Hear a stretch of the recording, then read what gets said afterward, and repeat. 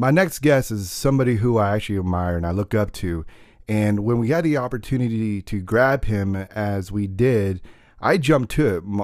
He was actually on a tight schedule because he's moving to Houston, and this was like it's going to happen now, or we have to wait a few months if ever. So this next person is somebody who I actually looked up to, and I consider him to be a genuine family friend. Like, I actually have a love for this man, and he is somebody who I can actually confide in and look up to and just be in awe of his presence when he's around me. That I'm just like, tell me more about your life. Tell me more about your story. And when I got a chance to sit down with him today, that's what happened. And there's so much more in there that we could have gone into, but time was against us on this point. There will be a part 2 with him, but for now, we got to just take what we can get for this. Ladies and gentlemen, Adam Bowden. It's Church Table Productions. My name is Dan Lewis. I'm joined by my beautiful co-host, Julie Lewis, my wife.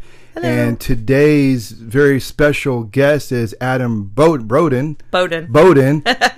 Hello. Hello. And this is a show where we talk about the who, what, where, when, how, and why you believe what you believe. Whatever that is, it's a beautiful thing. It's an open mic. There's no judgment. It's entirely what you say. How detailed you get is entirely up to you. And we'll go as long as you can.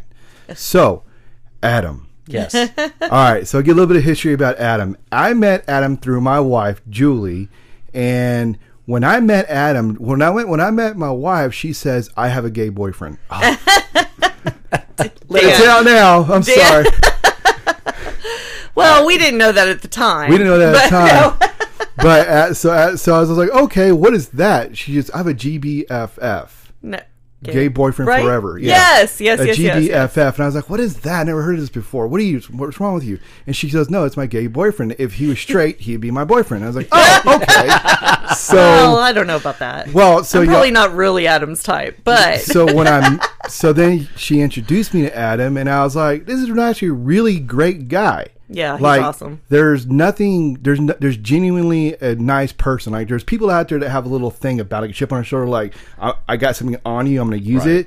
But you're not that way. You've never been that way. Ever since I've known you, you've never been, like, grudgeful. No. You're like, sweet. Water under the bridge. It's fine, dude. Mm-hmm. We're good. Give it a hug. Let's have a beer. There's no judgment. And we met, I was trying to remember the year we met, Adam. I think it was 06, 07. No, because I moved back in 2007. And it was 2009 whenever we met. Oh my gosh, it was. It was. You're right, because I started playing softball with the co-ed team, and that's why I started playing softball, and I was like, I got to go to the gym to work out, right? Because I can't run the bases. Neither could I. My fat butt cannot even get to first base without feeling like I was going to pass out. So we met at Lifetime Fitness. Yes. Yeah. We were put in a extra class with Melissa. Boot camp. And I don't even remember what that... But her class wasn't a boot camp. No. It was an extra a level above because it was like personal training, but it wasn't personal training because it was a class. That's there was right. Like 5 of us. Yeah, there was 5 of us. And we just... like a little circuit course. It was just kind of like a little extra... Yeah, and it was an hour. Mm-hmm. And it was it twice a week? It was twice a week. I think it was like Tuesdays, Thursdays. Right? So we met doing that, and all of us in that group became really close and good friends. Yes. And then we started boot camp. And then we did boot camp, and I felt like we did that forever. I think so. I mean, it felt like forever. Because that was Tuesday, Thursday, Saturday mornings, right? Yes. Yeah. So then we ended up doing that, and then we, Saturday mornings, we would go out to breakfast after. We did a lot of Friday night happy hours. So then we were hung over Saturday mornings for boot camp.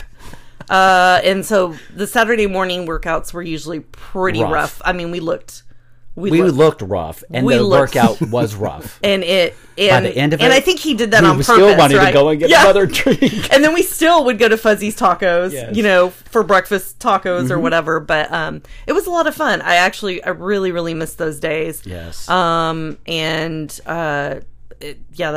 It was just a fun time. It was the best time. And we made some really great friendships. Most definitely.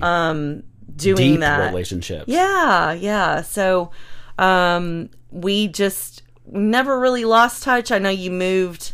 You were in Addison for a long time. Right.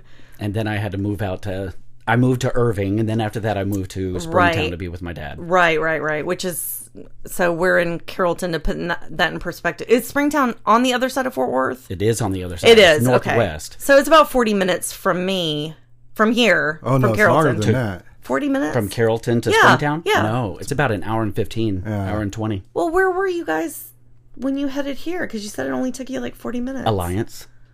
Oh, Yeah. okay. I thought you were coming from Springtown. No. Oh, okay. So, yeah. So, and then when you moved to Springtown, because I don't really, did you have a church life or a spiritual, when we were going through boot camp? I mean, we didn't really talk about. We didn't get that deep. We didn't get that deep. No, not that deep. We were like muscle really deep. close. We were muscle deep. We were like, are close friends. How big are your muscles? But we didn't get into we didn't get into politics. We didn't get into religion. No. We didn't get into all of the kind of sensitive subjects that most people get into. No. We just had fun. Yeah, we most just definitely. Had a good time. So a little bit of history about me. I was born back in the 70s. I am only like maybe. Yeah, I like how you put it, 70-ish. I'm only maybe 3 months or 4 months younger than Julie, but I'm March, you're July, so yeah, getting up there, Adam. I have that loss of hair to prove it. So I grew up right around in here. I was born in Cortez, Colorado, but my parents, my dad was a preacher in the Church of Christ community. Oh, okay. And so he what actually got... denomination is Church of Christ? Yeah, what is that? Church of Christ. I don't know the denomination other than it's Church of Christ. I mean, that is one of... It's a people, they do not believe in the music. They don't believe in band. They do sing out of the hymnals, but it's all a cappella. It's just like using your voice. No instruments. And no praise and worship or anything like that. Okay. They pray just like every church does, but it's really strict. It's a Christian. It's very Christian, strict, right? Are they considered Christian? They are considered Christian. Yeah. Okay. Yeah. But I wasn't involved, even though that I was young at the time. I wasn't necessarily involved in the Church of Christ. I just went because my dad and my mom and everything like that. It was just like they took us. They told you to go. Yeah. So, same with me with Catholic Church. I never got involved in it too much like that. However, they gave him some orders and he did not accept those orders. And so they excommunicated him out of the Church of Christ. Okay. And we moved here to Texas, and that's where his family was. Okay. And out at Lake Tawakoni. Okay. And so that's where we kind of like came from. We Justin, Roanoke, Keller. So how old were you at that time when you moved to Texas? I would have been maybe 5, 6 at the time. Okay. And you were little. Okay. Very little. Okay. So I just have memories of going to the church and stuff like that. Just not really anything deep. But whenever we got here, life was so rough. It was totally different. Not going to get into it much because that's like a little personal topic or anything like that. But I know that there's people out there that have gone through the same thing that I've gone through, to where you're going to see not necessarily child abuse, but it was the parents involved in that. And it was just like so I got really a rough start in life. So it was really life altering for me. I did not know that there was faith or anything of that nature. And I really didn't know. It was really hard. And seeing all of my family that were around, they were all involved in drugs and alcohol and everything. Wow. And the abuse was just not behind closed doors. It was in front of us. Okay. So do you have a brother? I have an older sister that's 5 years older than me, and I have a brother that's a year older than I am. Okay. So you're the baby. We kind of like stuck together as a group. My sister was literally a harbor for us. She tried to keep most of that out of our eyes. Okay. And she tried to shield us as much as possible. She was your protector? She was a protector. Okay. And I consider her very, very close, and we are very, very close to this day. Oh, that's awesome. But after that, it was literally in my teenage years, after my real dad and my mom got a divorce, and my mom found a new husband, that's whenever I was introduced to church. Okay. For the first time. And it was Assemblies of God, Pentecostal lifestyle. And like you were saying in your podcast, it was like one of those things that you're not used to. Oh, yeah. That's not something that is like all the time that is out there. Right. However, it's just whenever the Holy Spirit gets involved, like in Acts, whenever it says that the Holy Spirit came down and they filled people with the tongues. Right. It was just that kind of an emotion. Okay. It was just Pentecostal, Assemblies of God, they're all to that Holy Spirit. And that's where I got my raising. So you're a teenager when that happened? Yes. Okay. I was so actually was that baptized. shocking for you to see that when you first were exposed to it? Or was it just like... There were so many questions, though. Okay. It's like I didn't have anything and I wasn't used to it. Right. And then all of a sudden I got thrown into the Holy Rollers, because that's what the Assemblies of God and Pentecostal are called, Holy Rollers. Okay. And at that moment in time, I really had nothing to base anything off of. Okay. It was just my personal perception of it. I didn't get freaked out by it. Right. Just because I think that if anybody sees me, I am a bumblebee. I just like to float around, and I'm like this little social butterfly. Yes, you are. And so I have that nature to where it's just like upbeat, happy, and it's all the time. Yeah. So that's kind of like what I'm used to, but it's not something that I necessarily had at the very beginning. Right. Only until I was involved in the youth group and we were traveling around and we were actually worshiping at different churches, and they were inviting us to come to the churches in order to do the musicals and plays and just actually minister to the youth groups there, to actually see that there's other kids that are involved, but involved more to do musicals and actually be out there and outreach and ministry and everything. That's where I got the touch of the Holy Spirit to be speaking in tongues, slain in the Spirit, that kind of stuff. And they were a musical, like music was big with that church. Oh, most definitely. I mean instruments. I grew up. I grew up in a because musical we know. family. I mean, the listeners, you may not know, but Adam's got a great voice, so I might delve into it a little bit later. But. I mean that video that we saw not too many months ago, right, Dan, with him singing at the Cowboy Church, was awesome. I was blown away. I mean, I've seen you. Right. This is okay, you guys. This is a guy that can like. This is his show. I know, but I got to do a little Adam background here. Right. Adam Help me can out. hear. I swear, he can hear a song one time and know every single lyric after listening to it once. And I'm talking about anything from Cardi B to Metallica, country music, to everything. That is such a cool ability that you have, and you have a great voice to go along with your memorization ability. Thank you. So just listen, we can Dan can attach a little clip in his church production. We have that video too. We've got that. No, I can't. Oh, I'm sure we'll figure it out. I might break it out a little bit later at the very end of the show. We'll figure it out because it is really, really good. I need a computer, not an iPad. Well, someday, honey. But I grew up in a musical family. My dad was actually played in the Grand Ole Opry. Yeah. And he was background to Willie Nelson. And there was other peoples that he's actually recorded with, and so it was. I grew up in that lifestyle, that's so cool. Everything that was around was music. My grandparents were musically inclined. My dad can play any instrument that's out there just by ear. He's self-taught and everything, but wow. I mean, he also graduated from the Oklahoma Christian University too, and it was ministry, music, everything. So he's got theology. He's also got music. He graduated to music and everything. So that's where I get my blood. It's running deep. It's in your blood. My mom is a great singer. So I mean, it's all of us. Oh yeah. We were touched by the music note, and that's where I kind of like got my touch to go into the Assemblies of God and Pentecostal, because on the one hand it's Church of Christ, just sitting there not doing anything, and you're strict, and you have to be in this box, and that's it. And I'm not saying anything about Church of Christ. So if there's any listeners and what's what, it's not about that. I'm not putting that down or anything like that. It's just, it wasn't for me. Yeah. But we were also not involved that much.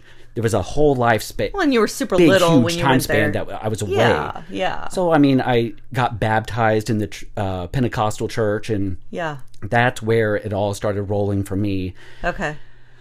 But I also had on the backside, like Dan said, is just, I was always kind of wondering. I was always skeptical because there was something that was gnawing on the backside of me saying that, because in church, you know, homosexuality, that's the big thing, that it's fire and brimstone, one of the fire and brimstones. So I was always kind of like thrown off by it. No, that's not me. Even though that I was always attracted to guys. Yeah. And I knew that I was attracted to guys. However, I always fought that sense because everybody was fighting me. Right. So I always defending myself. And so if that's one thing that people were seeing, and that's what people were actually fighting me against, I didn't want to be that way. Right. So it was tough actually growing up and actually finding a church that I could actually be myself. Right. To a point. Right. But it allowed me to be out there, outgoing and vocal, and but actually being able to worship and being spiritual. That's where I got a touch. But then after that, I got married. Yeah. I went off into the Marine Corps. I had 2 beautiful kids. Right. Then after I got back, I was in a relationship with a guy. Right. I got a divorce while I was in the Marine Corps, and whenever I came home, that's whenever I was in a relationship with my first relationship with a guy. Yeah. And I had to get involved. I had to do some deep soul searching. Yeah. Because that was not something that I could possibly go back into church, because they're going to condemn you more, and they're going to... You don't need to be here. We don't have space for you and everything. So we found the Cathedral of Hope, which is over in Dallas. Okay. And it's more towards the...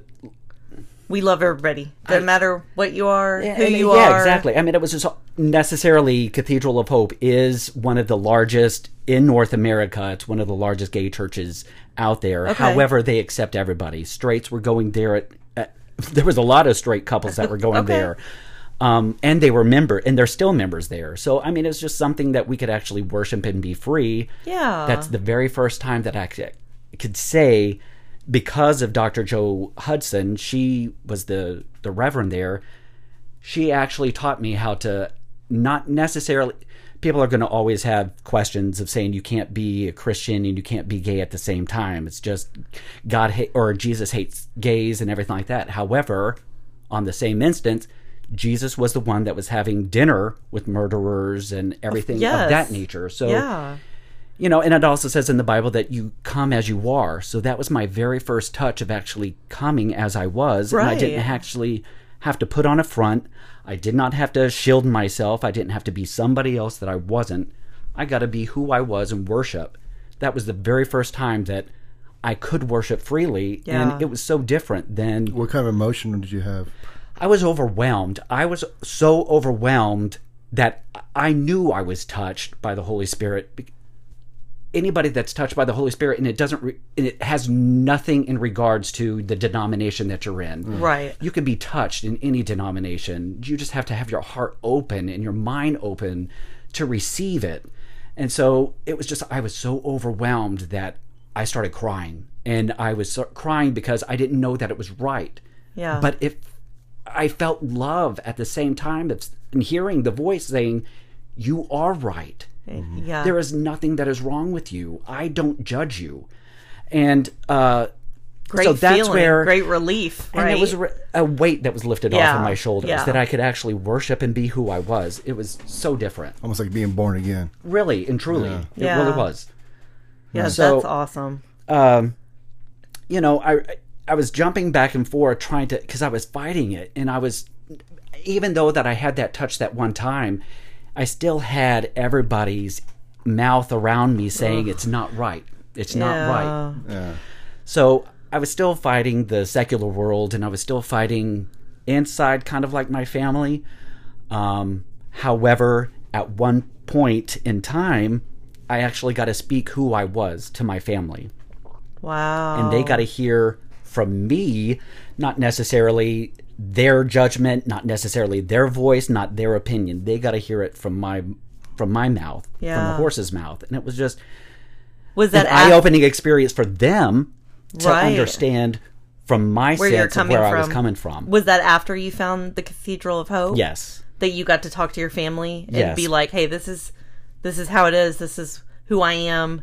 But it was also because of my kids, too. Well, and how I was going to actually involve who I was in front of them. Right. How much. Right. And what are they supposed to see and everything. Because they were young.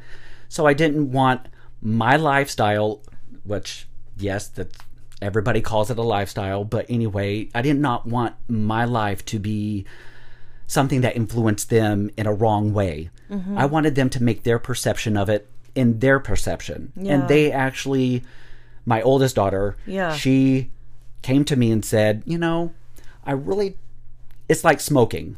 I don't have to do it, and I don't have to be around it, but I accept you because you're my father, and I love you regardless. I was going to say. And that was from a 10-year-old. Which is incredible. And don't get me wrong, I understand that children are so smart. I mean, they start picking up whenever they're 3. Oh, yeah. So, I mean, they're smarter than we know that, or we give them credit for. But this is a 10-year-old that we've had conversations, but this was an adult conversation that was coming out of a 10-year-old's mouth. Yeah. And I was just flabbergasted. I was blown away. That's whenever my walls and my boundaries started dropping. Yeah. And from whenever it was a 10-year-old, my own flesh and blood, that was actually telling me that she loved me regardless. Yeah. And that she accepts me for who I am. So from that point on, I actually got to be a little bit more Adam. Really and truly. Oh. How old were you during this time? Now you're putting me on the spot. Well, if she was 10. In a 30, I think. Okay. Yeah. 30. Yeah. 29 or 30, something like that. Okay. So, I mean, it was after that, that's whenever we started getting involved a little bit more with Cathedral of Hope. We started doing some outreach with them, and we started going through because they march in the Pride parades as well. So we got to march with them. And so that's awesome. From then on, that's where I started exploring Dallas more, and that's where we started coming to Lifetime because we started getting a little flubby and everything. And I was just like, I used to be able to run 6 miles, and now I can't even run a mile. This is not working for me. So that's where we started going to the gym, and that's where I met you. Yeah. And Dallas is such obviously, don't you think it's just more accepting? Yes. I mean, of just not everywhere. City. Trust me, not everywhere in not Dallas. Everywhere, however, they are a progressive city, and it's more accepted to where everybody. It doesn't matter what walk of life. Everybody is accepted in Dallas. Right. Yeah. So whenever I moved out to Springtown. Oh gosh, Lord Jesus! And you're going backwards, right? Because they're backwards. It's a country redneck. Not as progressive. Yeah. There was a lot more stuff that I actually did not see until I got out to Springtown. Wow. And a lot more discrimination out there than it was in Dallas. But at the church so after my dad got excommunicated, and literally my family was involved in the drugs and the alcohol and everything. Yeah. It wasn't until he was 60 years old that he stopped drinking. Oh, wow. And that's whenever, and during this time frame, I didn't have a dad. Right. I backed off. He wasn't communicating to me. I wasn't communicating to him. And whenever he was communicating to me, it wasn't very well. Mm-hmm. So I just kind of dropped ties after my senior year. And after I got in the Marine Corps, I started dropping off my contact with my dad and everything. And it was just like one of those relationships that people always say that if it's something that is not doing you very well, or if there is something that is very negative that's going on, you have to cut the cord. You have to cut the cord, It's just that way. And and it was the roughest thing that I've ever had to do. And my dad actually, at the time, really didn't matter to him because there was something else that was involved. Right. He was battling with his own issues. His own demons. Yeah. And and it was dragging him down. And I always didn't want to be like my dad. Every son finds their dad to be their hero. Yeah. Every single son is just like, I want to be like my dad. Yeah. I want to do this. I want to do like that, like him. And I didn't want to do. You're like, not did me. Not want to do anything like them. Not anything and you're furthest really, from, because I raised my kids totally different. And I was in a different lifestyle. Right. It was a different mindset. I wasn't involved in drugs. You probably didn't have anything in common with him. Nothing. Right? Yeah. He didn't teach me how to do anything. Like, yeah. Well, except for throw a football. But I mean, other than that, I mean, you know, the things. He never taught me how to shave. He never taught me how to mow a lawn. He never taught me how to change a tire. Never taught me how to change the oil or anything like that. I got that from my stepdad. So that's where I found my father figure from, was my stepfather. Was your stepdad. And you've always had a good relationship with your mom. Yes. Right? We're you still guys have close always to this been day. really Yeah. close, right? Okay. It's changed whenever I did come out Really? to her. It changed a lot. However, it's now back to where it was. Oh, that's good. She just had to deal with it. She had to come around on her time and her doing. And I wasn't going to push. I wasn't going to sit there and try to push the bubble or anything like that. Right.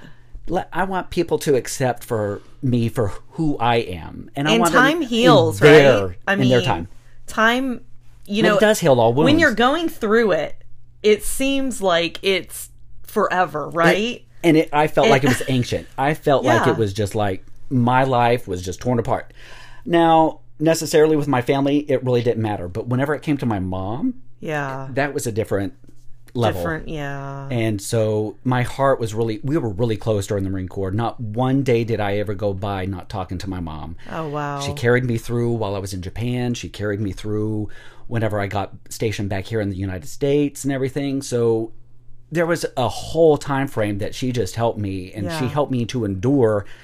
And she also helped me to take the weight off of my shoulders from being away, from growing and maturing and becoming the man who I am today. And then there was that time frame to where she had to accept it and actually wrap her mind around her son being a different way than her other son. Right. And nobody was in our family that was gay. Nobody. That they knew of. Well, no. No? We don't have anybody in our family. And we've gone through our family nature and everything like that. She did have a sister. She has a full-blooded sister that she wasn't really in good contact with. Because she was separated and she was adopted maybe whenever she was 4 years old. Oh, wow. She has an older sister, a real sister, blood sister, that she come to know whenever I was in the Marine Corps. Oh my gosh. And so that's whenever she found out that her sister was a lesbian. Really? She had been living with her lover for like about maybe 25 years before that. Wow. Nobody knew. So whenever she her found roommate, out, right? Yeah, that's roommate. what they always called her. My aunt.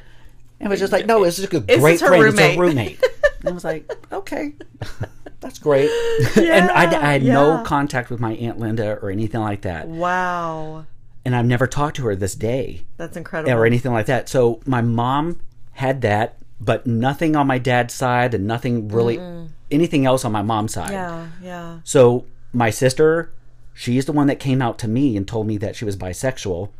Okay. And then after that, I told her on the phone that same conversation that I got something to tell you. Yeah. And she was, wow. She accepted. I mean, we are the black sheep of the family. I have to say, let me say that correctly. We are the black redheaded sheep of the family. Is your sister redhead? Yeah.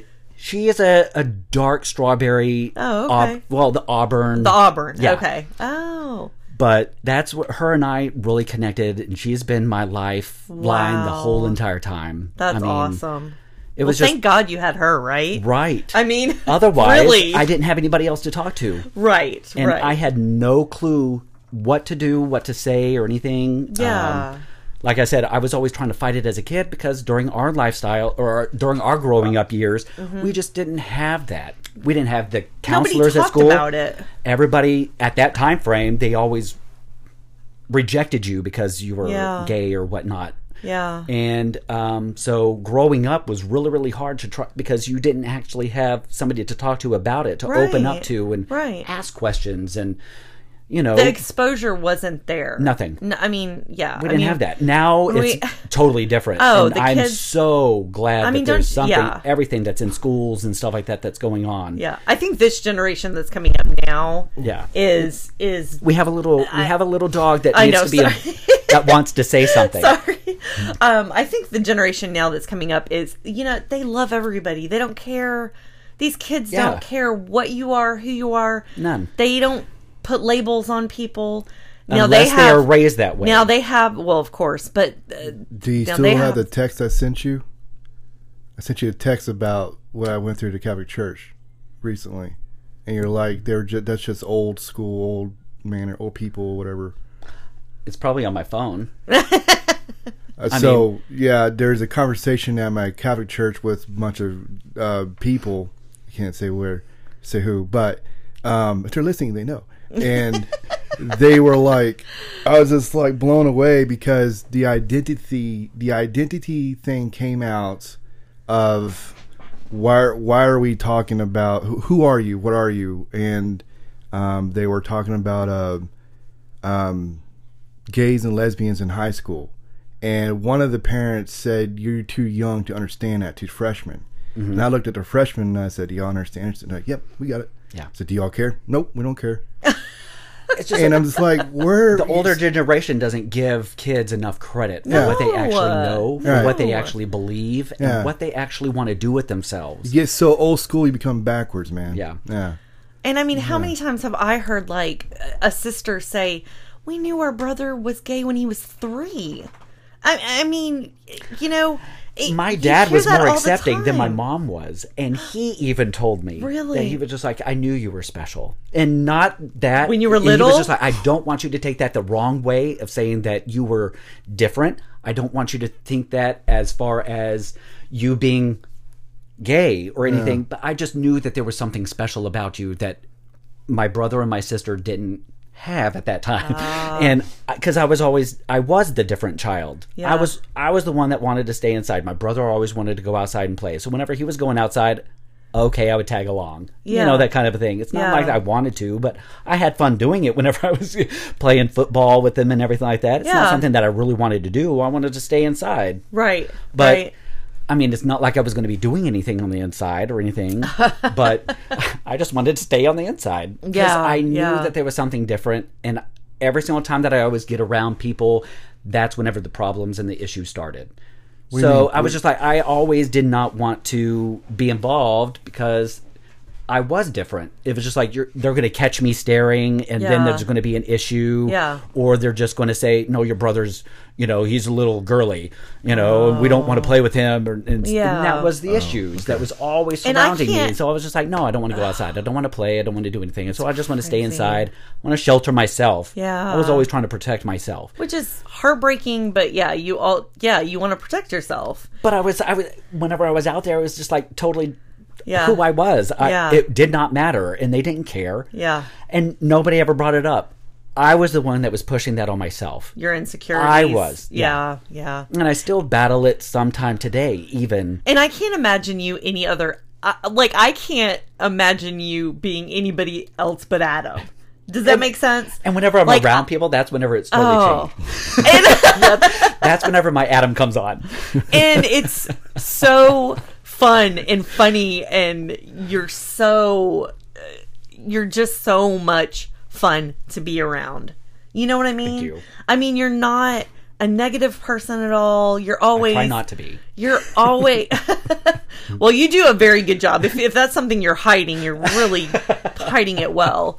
But, it just is like... I know with the other girls in our boot camp class, it's like if we were like going to get together to go do something, it was always like, we have to make sure Adam goes. Okay? I mean, that was like, you were the center of our entertainment attention. Like enjoyed you guys because we knew we would be clicked fun off of each other. Yes. We always had fun whenever we were around each other, so it really didn't so matter. Much fun. I know we always had such a all blast. of our guards were totally down. No. And we didn't give a flying F. No, I mean, maybe that was a little doo-doo with the little alcohol or the little wine that because I mean there was a lot of wine parties that we had, and those were the best. Those were the best. God. Weren't those the best? Because we were burning calories, so we were like, we can drink. That was our outlet. Trust. I'm just here to run the mixing board. Y'all Yeah, but we had so much fun. But now, okay, I know you're moving to H-Town, right. Katie. I mean, how is it? You know, being out in Springtown, that's where I actually got deeper. In your faith? Before, it was just superficial. Like you were talking about that y'all went through classes in Catholicism and everything in order to be educated. Yeah. To know what it is to be about. Right. Not necessarily in any other denomination do you go through classes. And maybe I'm wrong. And if there are, you know, excluding Mormons and everything like that. Right. I am very open. Yeah. I really want to be a sponge about every single denomination that's out there. Everybody that's talking, your podcast. I loved it because I actually got to see a different side, but I got to soak up that knowledge about what you actually went through doing classes and becoming an actual confirmed Catholic. Right. It is fascinating what each religion we didn't have that. I didn't have that going in Pentecostal or Assemblies of God. It was something that you know about the doctrine. It's just saying that, you know, this is what we believe and we have the pamphlets and everything. So you read it and it's just like, okay. And you just go through the motions. That's pretty much like I was going. And that's what I was doing. I was just turning the wheels. So whenever I got into the Marine Corps, it was a different lifestyle, obviously. Right. What Marine sits there on a Sunday morning wants to go to church? I'm out in the field. I'm shooting a gun. I'm marching. I'm doing something. Right. I'm not. I didn't have the time. Did y'all even have that option? We did have the option. Because they have to provide that, don't they? In boot camp, you have that option. Advanced training, you have that option. However, if you're on a 2-week CAX, pretty much is what they called it. If you're going out to the field and you're spending time and you're doing like these little war maneuvers and everything like that. Right. That's not an option. Okay. You do get the Bible, don't get me wrong. You could take your Bible anywhere that you go through. So at nighttime, you have your own personal time and you can have that time. Gotcha. However, mostly everybody that was going through boot camp and going through advanced Marine Corps training, and whenever you go to your MOS and everything, myself, I did not mean to say we, but myself, I just didn't go to church. Okay. It was something that I knew that was out there, but however, this is a different time in my life. Right. So let me experience the Marine Corps. Let me do the Marine Corps things. Let me do what I need to do while I was serving in the Marine Corps.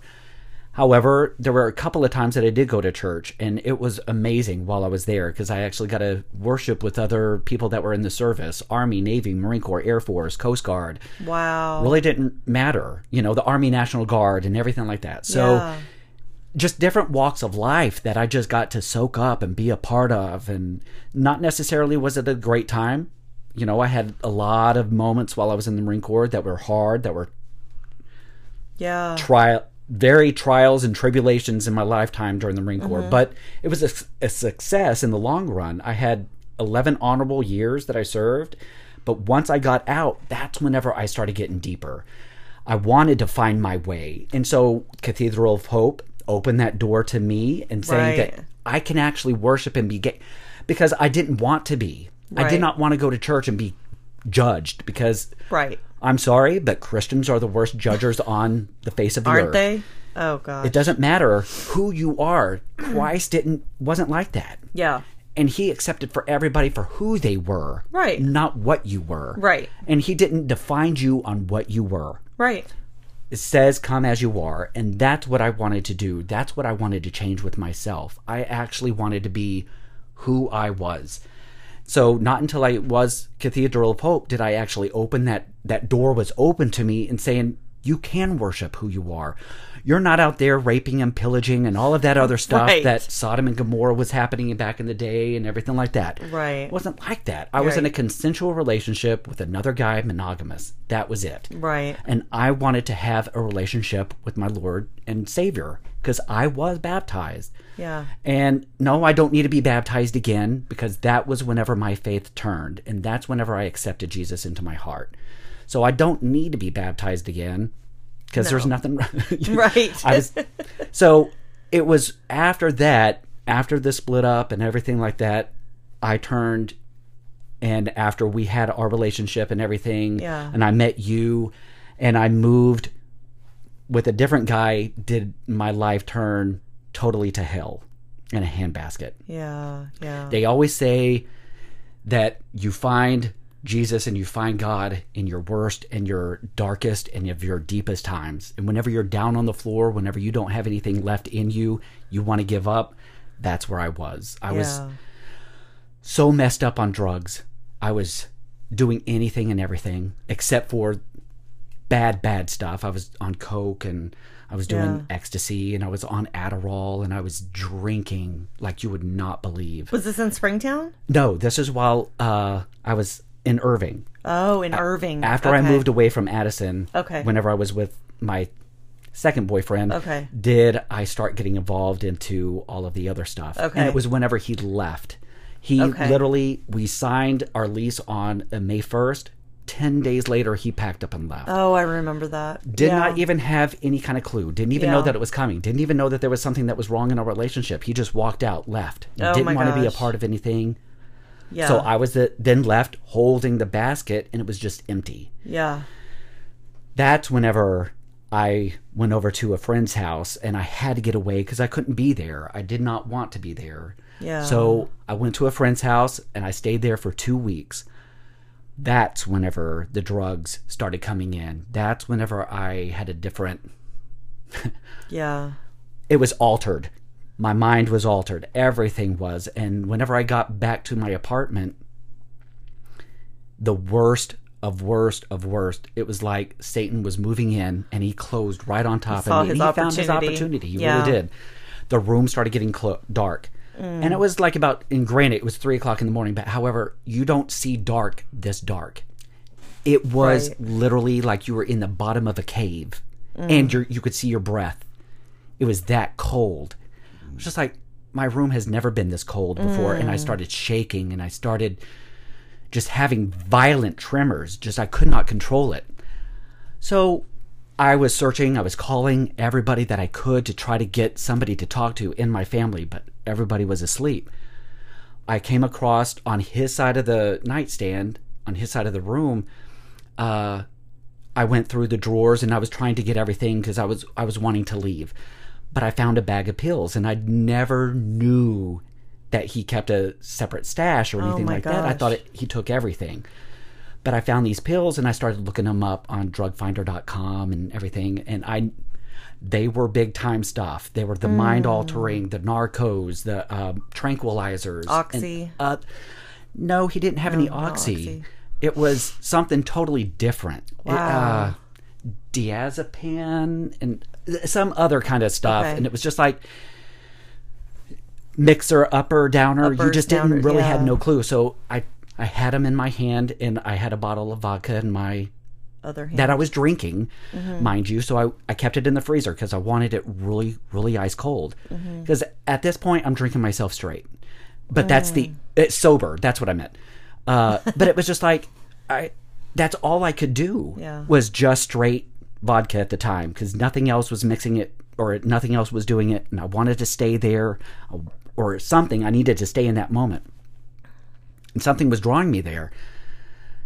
So I had the bottle, and I had the pills in my hand, and then my brother gave me a call. Oh, it was at man. 4:30 in the morning at this time. Yeah.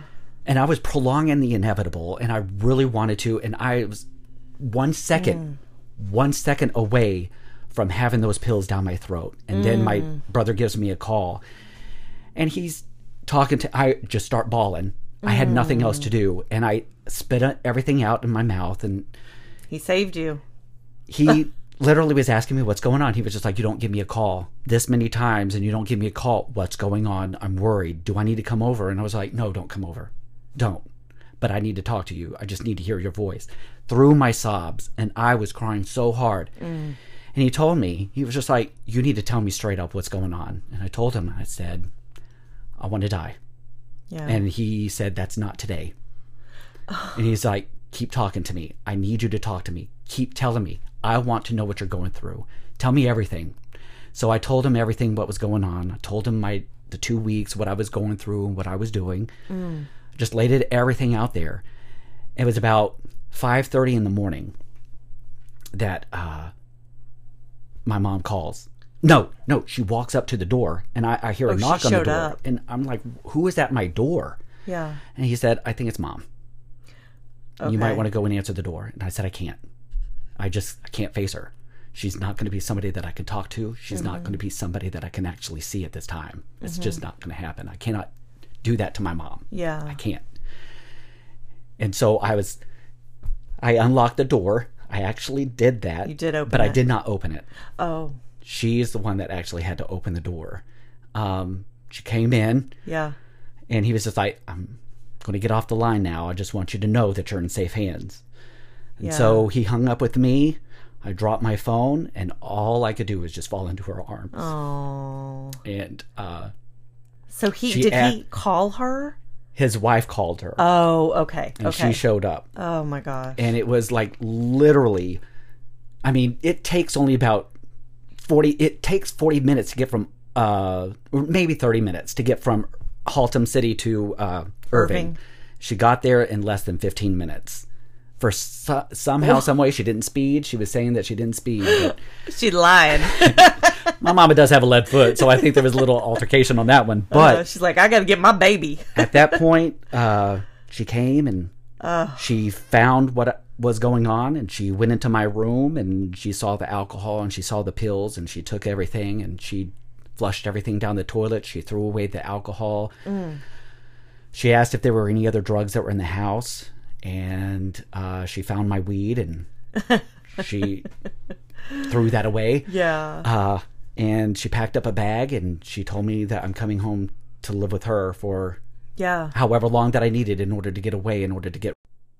Church Table Productions is brought to you by Anchor, Anchor.fm. Anchor.fm, the one-stop shop to get your podcast off the ground. If you would like to email us at churchtableproductions@gmail.com, please do so. If you have any questions for my guests or us or the show in general, churchtableproductions@gmail.com is where you can find those answers.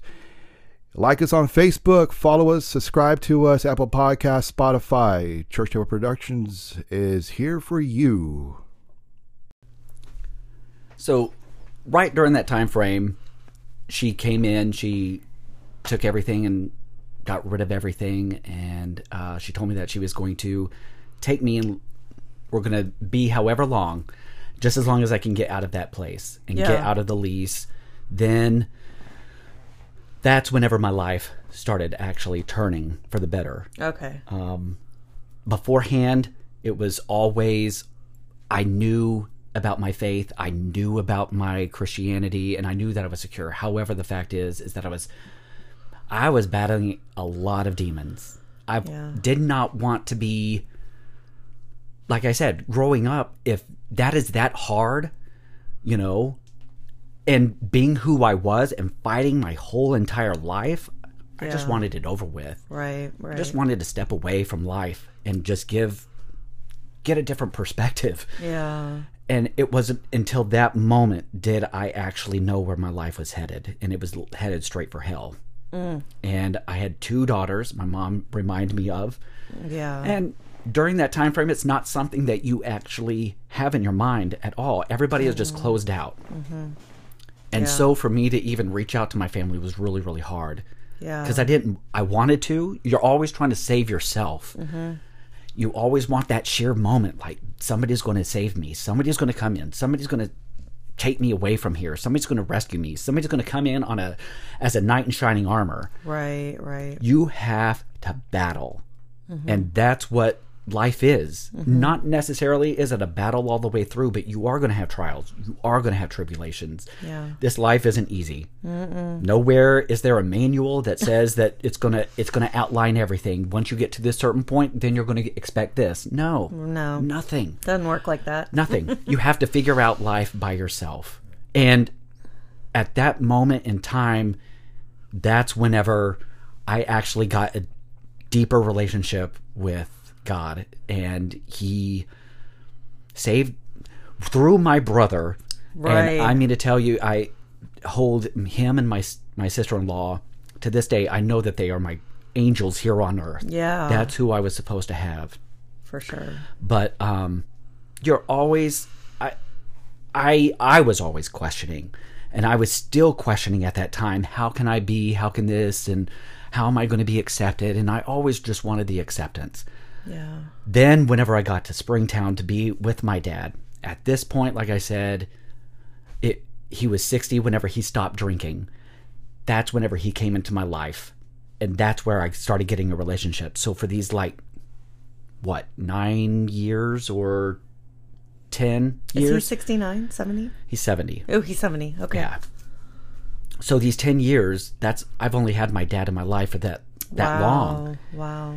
And 6 years ago, I moved. No, take that back. From 2015 to now. So that's 4 years. Mm-hmm. Is that 4? Yeah. So only 4 years have I lived with my dad. So that was my time frame that I actually got to be in his presence here, be with him, because he has stage 4 kidney cancer. So I didn't have my boyfriend just left, walked out on me and everything. Yeah. And then I was going through this. So I was the only one that could go back and help my dad take care of the 10-acre ranch that he has, and with my stepmom and everything, and to help, to be involved, to help maintain the property, maintain the animals, upkeep, and all of this stuff. So I didn't have anything going on, and that's exactly what I needed. To be out there, to be in the pasture, to be out there in God's earth, and just be surrounded by God, and just cry out, yell, scream, fight a tree. Trees, although they don't fight back, they leave scars. I'm just saying. You got a big one on your knee, don't you? That's a different story. Oh my God. Well, Yeah. Fight with a tree. Fight with the tree. Fight with the chainsaw. I mean, what's the difference, right? Tree, chainsaw 1, Adam 0. Yeah. Adam didn't come out quite that well on that one. But that was where I found God in a different light. I found my spirit in a different light. I found faith in a different light. And that's where I started becoming more of a Christian. Beforehand, like it says, that you're all getting like milk and honey. Yeah. That's what you're getting fed on. It's just like that's all he wants. As a child, that's what you do. Yeah. You can't have meat whenever you're a baby. Right. So they start out slow, but you have to progress your own self. You have to progress in spirit. You have to progress in the Word. You have to progress in faith, and you have to progress in God in order to be fed on meat. Right. Christianity isn't easy.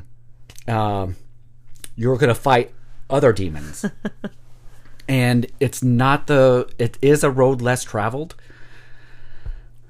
But however, it's a saving grace to everything that you're going through, everything that I've gone through. And it's just that church in Springtown, it's a non-denominational church. And yes, it is a cowboy church.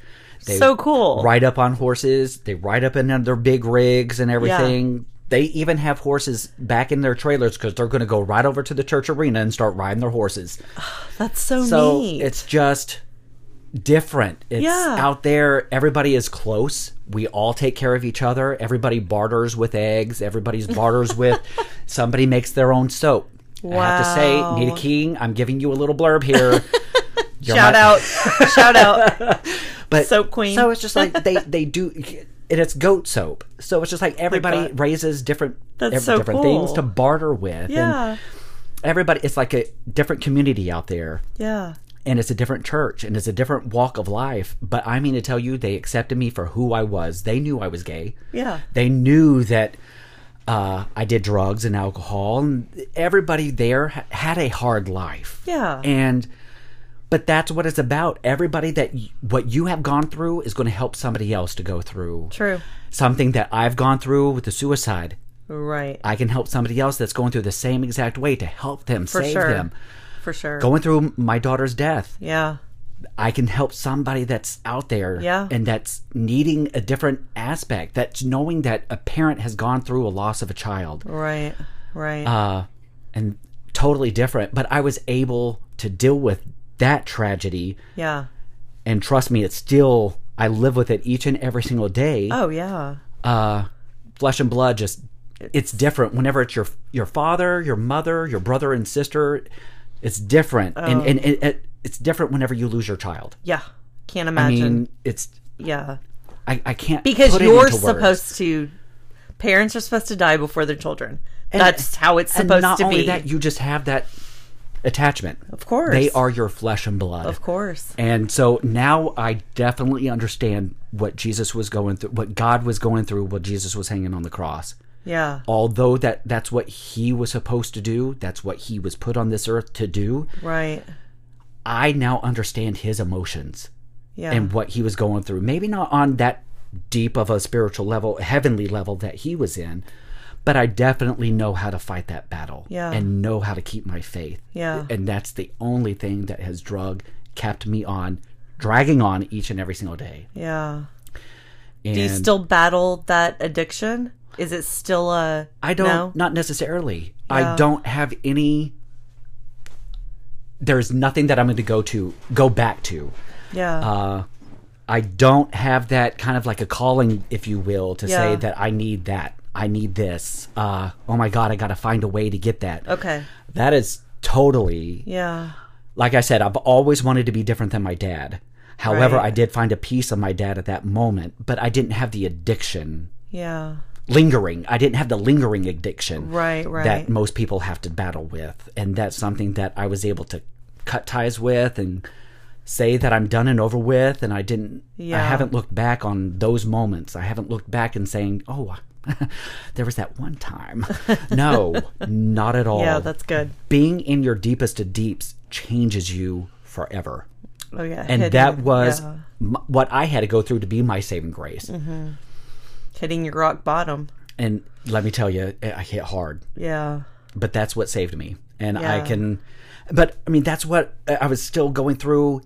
I want to help. I want to be that person to give somebody else some encouragement, to say that there is a bright light at the end of the tunnel that you're going through. Yeah. Because although that it's hard and although that it's tough, you can't appreciate what you don't know. True. And if you get it then, you're not going to be appreciative until you go through the storm. Mm-hmm. And it's just I don't understand why you have to have so many storms in life. That's an answer that's not going to come until I get to heaven. True. Why does it have to be so hard? But however, I know the answer already. Yeah. It's because once you get to heaven, you can rejoice with all of your might, with all of your heart, with all of your soul and spirit. Yeah. Giving it each and every single day, because that's what it's going to be like whenever we get up there. It's going to be nothing but rejoicing, and it's going to be nothing but... And I'll be in the choir. Of course you will. It's a given. I'll be in the front taking over the lead. That's awesome. I can sing better than that, trust me. But so where do you think, with this move that you're about to do, where do you think your faith is going to take you? Are you going to actively look for a new community to join? Most definitely. Yeah. There's a lot of... My stepdad has given us choices. He's already gone out there. He's lived in Houston for a while. Oh, okay. He lived in Houston, I want to say, like about maybe 15 years. Oh, wow. Or maybe 20 years. But regardless, he was down there, and so he's offered up, and he's already done some searches, and he's like, hey, here's some couple of cowboy churches. Here's some other kind of churches. So he's already kind of done that for us. Oh, that's good. So you guys can go, once you At get least settled, you can go visit. And that's what we're going to do. We're still going to go out there, and I'm not going to stop what I've actually been doing. My dad, he started up a kind of like a theology college class. Oh, wow. For the church, for people that wanted to get on a deeper level. Not Bible class. This is not Bible study. Okay. We have the Bible study on Wednesday nights. Okay. But however, he holds a comprehensive theology class. Okay. And does it dive into history? It dives into it all. Oh, wow. I mean, he's got Hebrew, Greek, and how the Bible, how the Old Testament was written in Hebrew, and how the New Testament was turned into Greek. However, there was Aramaic and Hebrew translations as well. So it's just like, I didn't even have a clue. Like, I thought the Bible was written all in Aramaic, like in all one language. It was just like, okay. Yeah. And then from there, it was translated. You know? Right. No, I had no clue. And so he he made it so he makes it so understanding. Yeah. It's not so difficult to where it's like flying over your head. Right. He wants you to understand it. So the very first class that we ever went through, we had to get the Strong's Concordance, we had to get the Vine's kind of thesaurus. So it was just like we had to get all of these books, and it was like college books, really. Oh wow. And so going along with the Bible, I talk with my hands, so I'm sorry. Okay. But so we had to get all of that in order to start reading the Bible on a different level. And that's where I started breaking down the scriptures. Not necessarily I was on milk anymore. I was actually getting fed. Right. And it made me hungry for more. And we were diving in deeper. And then I met Brent. Wow. And we actually kind of saved each other as well. Because I was so lonely. I was single and everything. But I was so searching. I was searching for something. I was searching for more. And because I wasn't in a relationship or anything, yeah, that's something that I wasn't looking for. Right. I didn't want to be a part of somebody that hurt me like I was hurt before. Of course not. So I didn't want to put myself out there on that limb. Yeah. However, God had something else in mind. Yeah. I needed somebody to save me, and he needed somebody to save him, and that's what we have come to do, and that's what we hold each other as, not necessarily on angelic or spiritual level or anything like that, right, but on a physical level. Yeah, we saved each other. Oh, that's awesome. And he's gotten more involved in the Word. He's gotten more involved in church than he ever has been before. He had a bad experience, and it led him away just because of the homosexuality thing and the gay thing. And he never thought that he would ever find a church again that was going to be accepting. And so I just basically asked him, because I was already accepted in the church. Yeah. And I just basically asked him just to come. Just come as you are, because this is what this kind of church is. Wow. And it was during our first Christmas cantata at the church that he came to, and we also had like a Christmas party afterwards. Yeah. That he came and he saw a different church, and it kind of like lifted the veil in front of his eyes in the darkness, and he was just like, that's so awesome. Fantastic. And he's been involved in the church ever since. And wow. During this whole entire time, it was just like like I said, on a different level. Yeah. And I can't explain it at all. But that's something that I definitely am going to try to look for while we're down there, to still meet where we are right now. Right. In our spiritual walks, because we don't want to break what we have right now, and we don't want to turn away from that. Yeah. But also on that, I want to do something that I can actually be involved in. So I'm thinking about going back to school and not necessarily becoming a counselor, because that's a lot of school and a lot of classes that you would have to go through. And come on now, I'm 42 years old, or I'm going to be 42 years old. So it's like, you just dated yourself. I did it. And I'm fine with that. Age is nothing but a number. However, I got the bald head to prove it. But, I don't have that long of a span that kids nowadays, you can actually just commit to 8 years of school. I don't want to commit to 8 years. I'm going to be 50 by the time that I get out of school, and it's like, serious? So I'm thinking about, doing something on that side, getting classes to where I can actually get a certification or somehow, some way. Yeah. And actually doing something on that side, speaking to parents about having children that they have lost, or helping veterans even. Oh, that's awesome. Helping people that just need a different point of view. Yeah. And that's what I really want to do. I just really want to help people. Oh, that's fantastic. I love people, and I love talking to people, and I like soaking up as much of knowledge and history that they have. Yeah. And I love all walks of life. Yeah. It doesn't matter to me. You could be white, yellow, purple. Yeah, don't matter. I mean, come on. You could be the rainbow, and I would still want to know, hey, what is it like being a rainbow?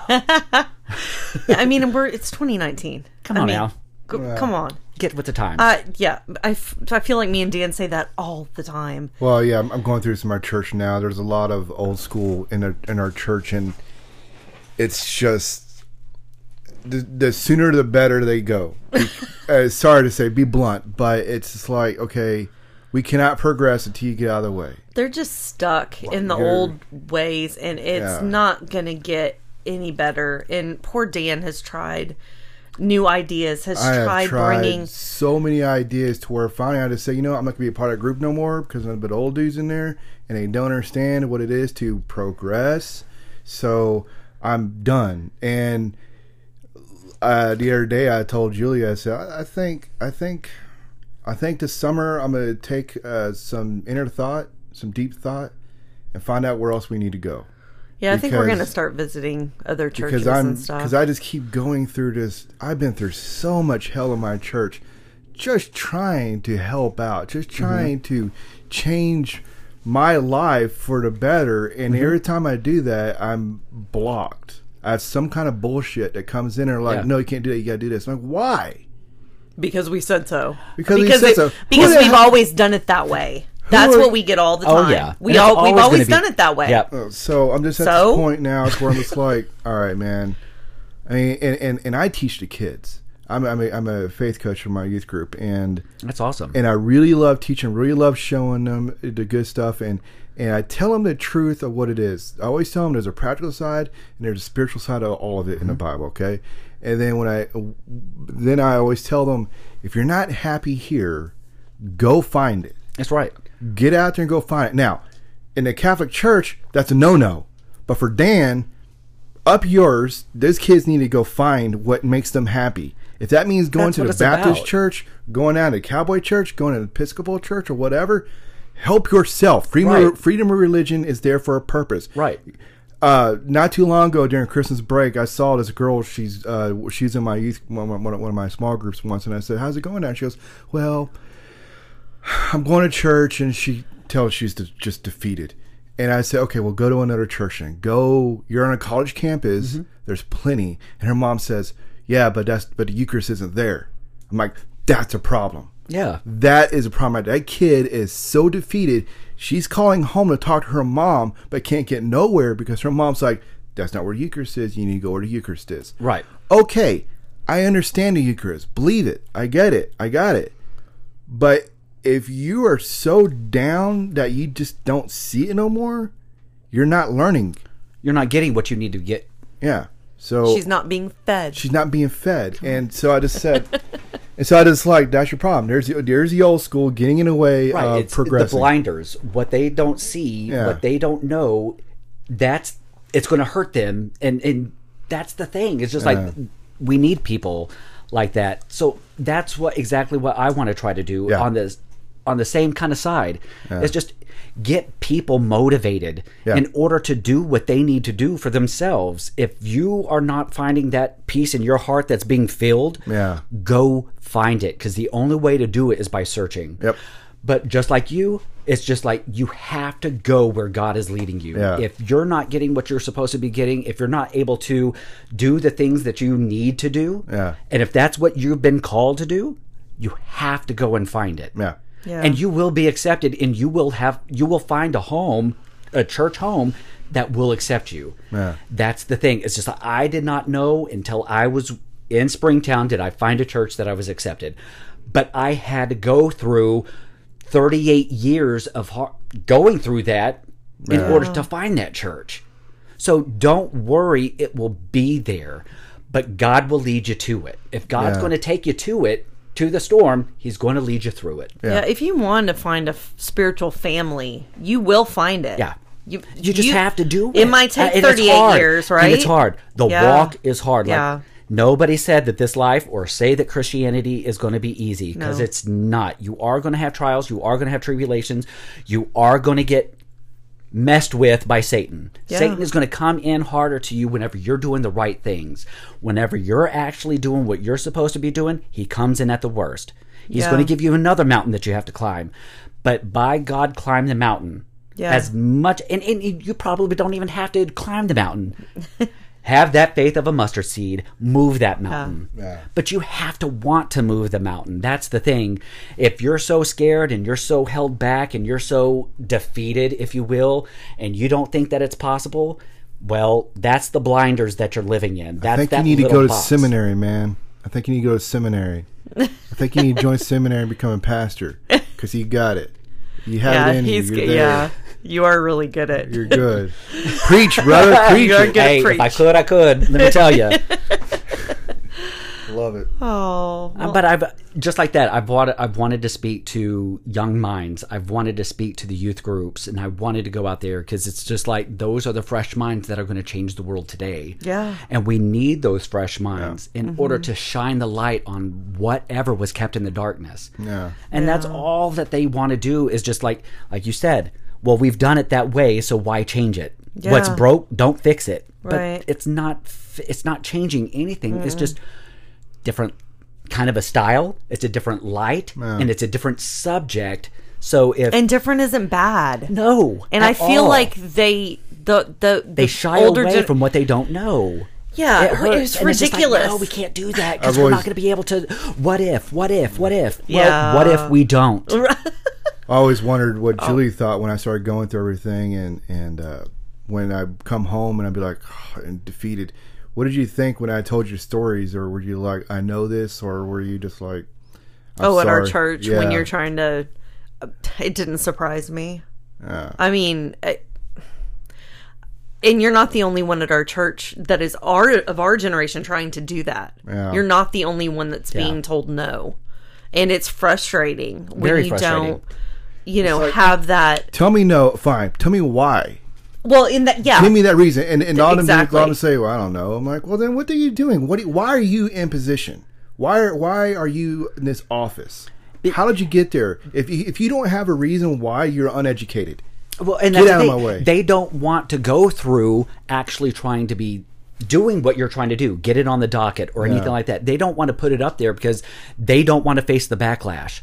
Yeah. Well, if you don't want to face the backlash, then why are you our leader? Right. Yeah. You're supposed to be leading us. You're supposed to be guiding us. You're our shepherd. Yeah. You're supposed to be, helping us, protecting us from the wolves in the sheep's clothing, Yeah. But yet, if we feel like you are the wolf in the sheep's clothing, because you're holding us back. And that's the thing. It's just like, it's not saying that this is a different time, this is a different generation, and it's going to be different. No, it's just a different style. It's a different approach, and it's a different mindset. But it's all in the same regard, encompassing more of what you actually have been through. Because the older generation, they only know of their own way. Yeah. Mm-hmm. Our generation and Generation X, before the millennials, we have our own box. But we're actually able to open ourselves up to what the millennials are saying, to what the millennials are doing, what their concept, what their mindset is going to be, because they are going to be the people that are going to be setting up in Senate, in Congress, and one day be the president of the United States, if that still exists. But I hope that Jesus comes before then, but I'm just saying, not saying anything bad about millennials, but anyway, I'm just like, let's help each other evolve, because that's how you become. That's how you become better. Yeah. Is evolving. Yeah. Jesus didn't have to, save the woman at the well. He evolved because he spoke to somebody else outside of his own perception. Right. So it's just like you have to be able to mold to what is out there. Because that's how you grow. That's how you're going to help grow somebody else. Yeah. So if you're not planting seeds, I know. There's nothing that's going to be able to be watered. Yeah. And that's the bad part. That's the sad part. Mm-hmm. Well, I think you're going to, whatever you figure out in Houston, I feel like you're going to be great at whatever it is. I'm still going to pursue my voice. That's something that I'm not going to lose. Regardless if it's music, Broadway, something that's down there, find a company, an acting group or whatnot, do that. And also look for a faith or life coach and do that. So, that's kind of like my mindset right now. And, crawl out from the little space that I'm in, even though that it's getting bigger and better and it's getting brighter. I know that there's more out there, and I know that I have to evolve myself, because I can't just preach it. I have to look at myself, and I have to live it. Yeah. Yeah. Well, you'll do fantastic, I think. I mean, just my personal opinion. Thank you. Well, it's definitely a very big surprise when we first met Brent, and because we've met your others before, and we love Brent. We weren't impressed at all by the others, but when we met this guy, we're like, this is the one. Well, the first question I asked you, when you get married, because I was like, this is the guy. So, and I know that people are going to be like, this my headphones breaking out. It's not the headphones, it's that stupid box. But anyways, people are going to be listening to the show, and I got to tell you, this is never a Catholic show. This is an open show, open mic. There's no judgment on this show. So if you have a problem with that, turn it off. Yeah, exactly. I don't care. if you got a problem with it, write your congressman. All right, help yourself.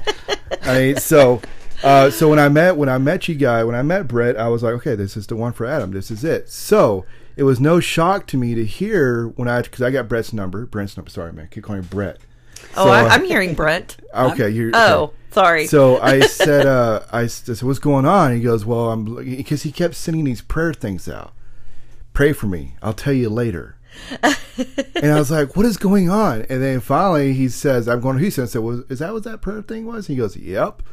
So, and I was like, well, where's Adam going? He's coming with me, of course. Oh, thank God. Thank God. So, yeah. So Adam is, my God, look at you. I know. Here you are. You have arrived. I know. And that's exactly what my brother and my sister-in-law said. They said, for the very first time in your life, I see you happy. Yeah. And I see you more happy than you were before, but you're secure. Yeah. And you're open, and you have your life back. You have that glow about you that was taken away.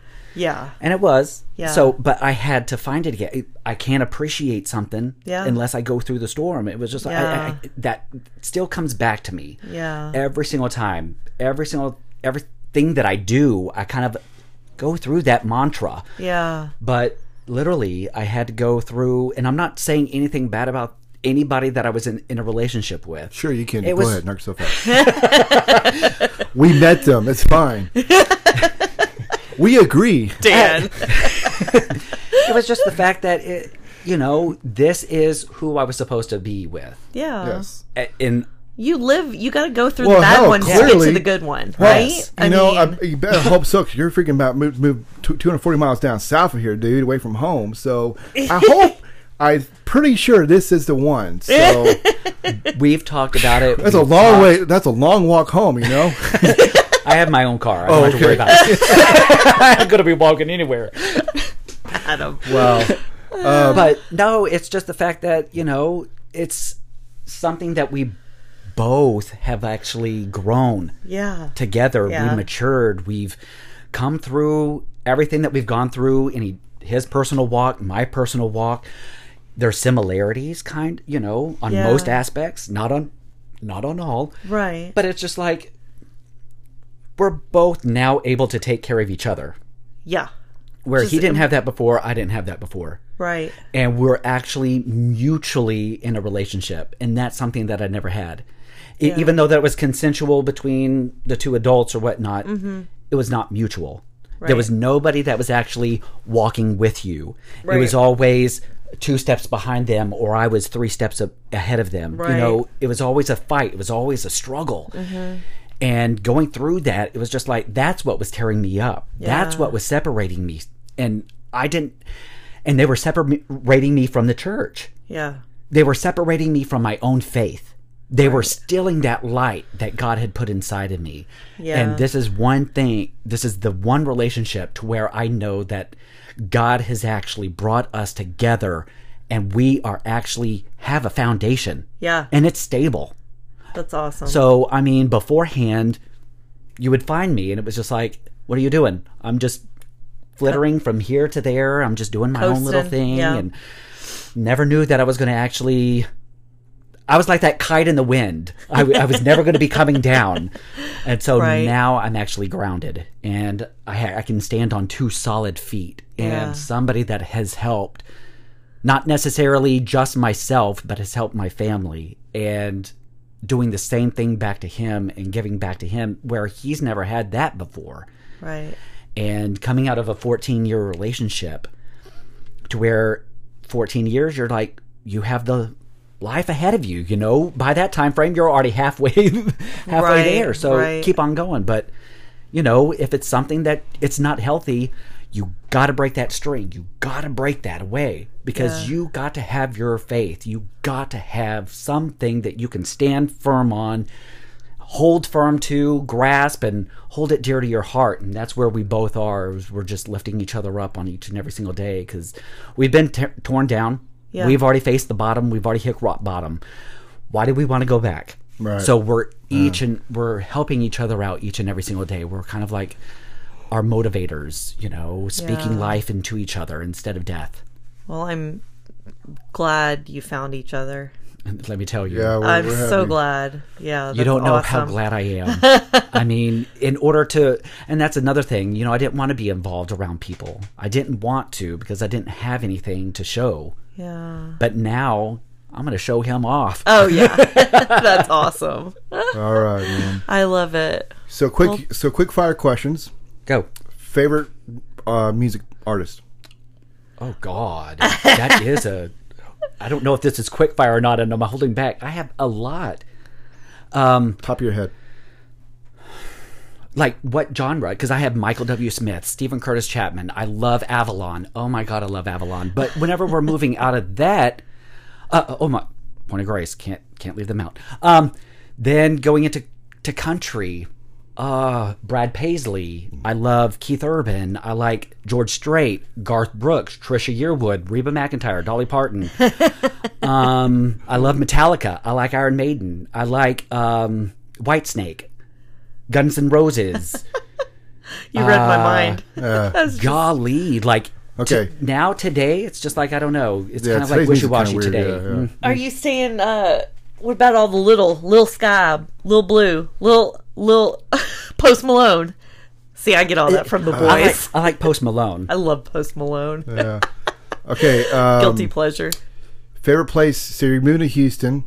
Was that just where you found work, right? That's where his work led him. Yes, that was not our choice at all. No. Just say, we don't want to be. You were talking about your post on the traffic's horrible. Wait till summer. Oh my God, this does not look good in humidity. No, come on now. I've seen you sweaty at him. Make sure your car is tuned up, man, because it's going to melt. The alternator battery will melt. Okay, favorite place to live. Right, favorite place to live if you could. I would have to say in Colorado. Oh, it's beautiful. However, my time in Japan, I cannot take away. If I could actually own a piece of property in Japan, which Americans can't, but if I could, did I know that? That's where I would. Every military person I know that was stationed in Tokyo at some point. Not Tokyo. I was stationed in Okinawa. Oh, okay. Give me the island life. My hairstylist, her stepson is Marine, and he's there now, and they just went to visit him. And I just saw her not too long ago, so I got to hear all about it. But she was in culture shock, of course. She's never even been out of the United States. Oh my gosh. But I have my friend who was in Annapolis and is now working for the FBI. He was stationed in Tokyo, and he loved it. I mean, I still hear people talk about it's a different culture, and it's a different way of life over there. Yeah. And everybody is involved with each other. Yeah. And another thing is that they take care of their land. Like here, you could just throw something out the window. Yeah. And you can expect a fine, whatnot, if they see you, whatnot. Yeah. In Japan, they know you cannot get away with it. Yeah, that is a severe fine if you're caught littering. It's illegal to spit gum out. Yes, on the sidewalks. Yeah. Nobody does that. Nobody disrespects their own land over there in Japan. Nobody. That's cool. That's what I found so great. No matter where you went to, Yeah. every street was clean. Wow. It might be cluttered and it might be jumbled and everybody's on the street at the same time. Yeah, there's a lot of people there. But it's like so clear, so clean. So yes, Colorado or Japan. Last question before we get you out of here. When y'all getting married? What have y'all talked about? We've actually talked about it. Yeah? We've actually are considering going down that road, and it's not considering. We are waiting for the right time. Okay. Yeah. Okay. So, but yes, that is going to be coming. And yes, y'all will be invited. Well, I hope so. Awesome. I will be very upset with you if I don't get that invitation. Even if it's just a text message. Would I be able to sing Amazing Grace? God, yes. Leaving out of here? Go ahead. Oh, go for it. Yeah, let me turn my mic down. Hang on. Sing us out. I'm going to turn our mics down except for Adam's. Test one? Testing. 1, 2, test. Can I hear you? Nope. Oh, I turned my mic down. Sorry. Testing. 1, 2. There it is. Oh, there you are. Wait. Is that the right one? Yep. Okay. Testing. Amazing grace, how sweet the sound that saved a wretch like me. I once was lost, but now I'm found. Was blind, but now I see.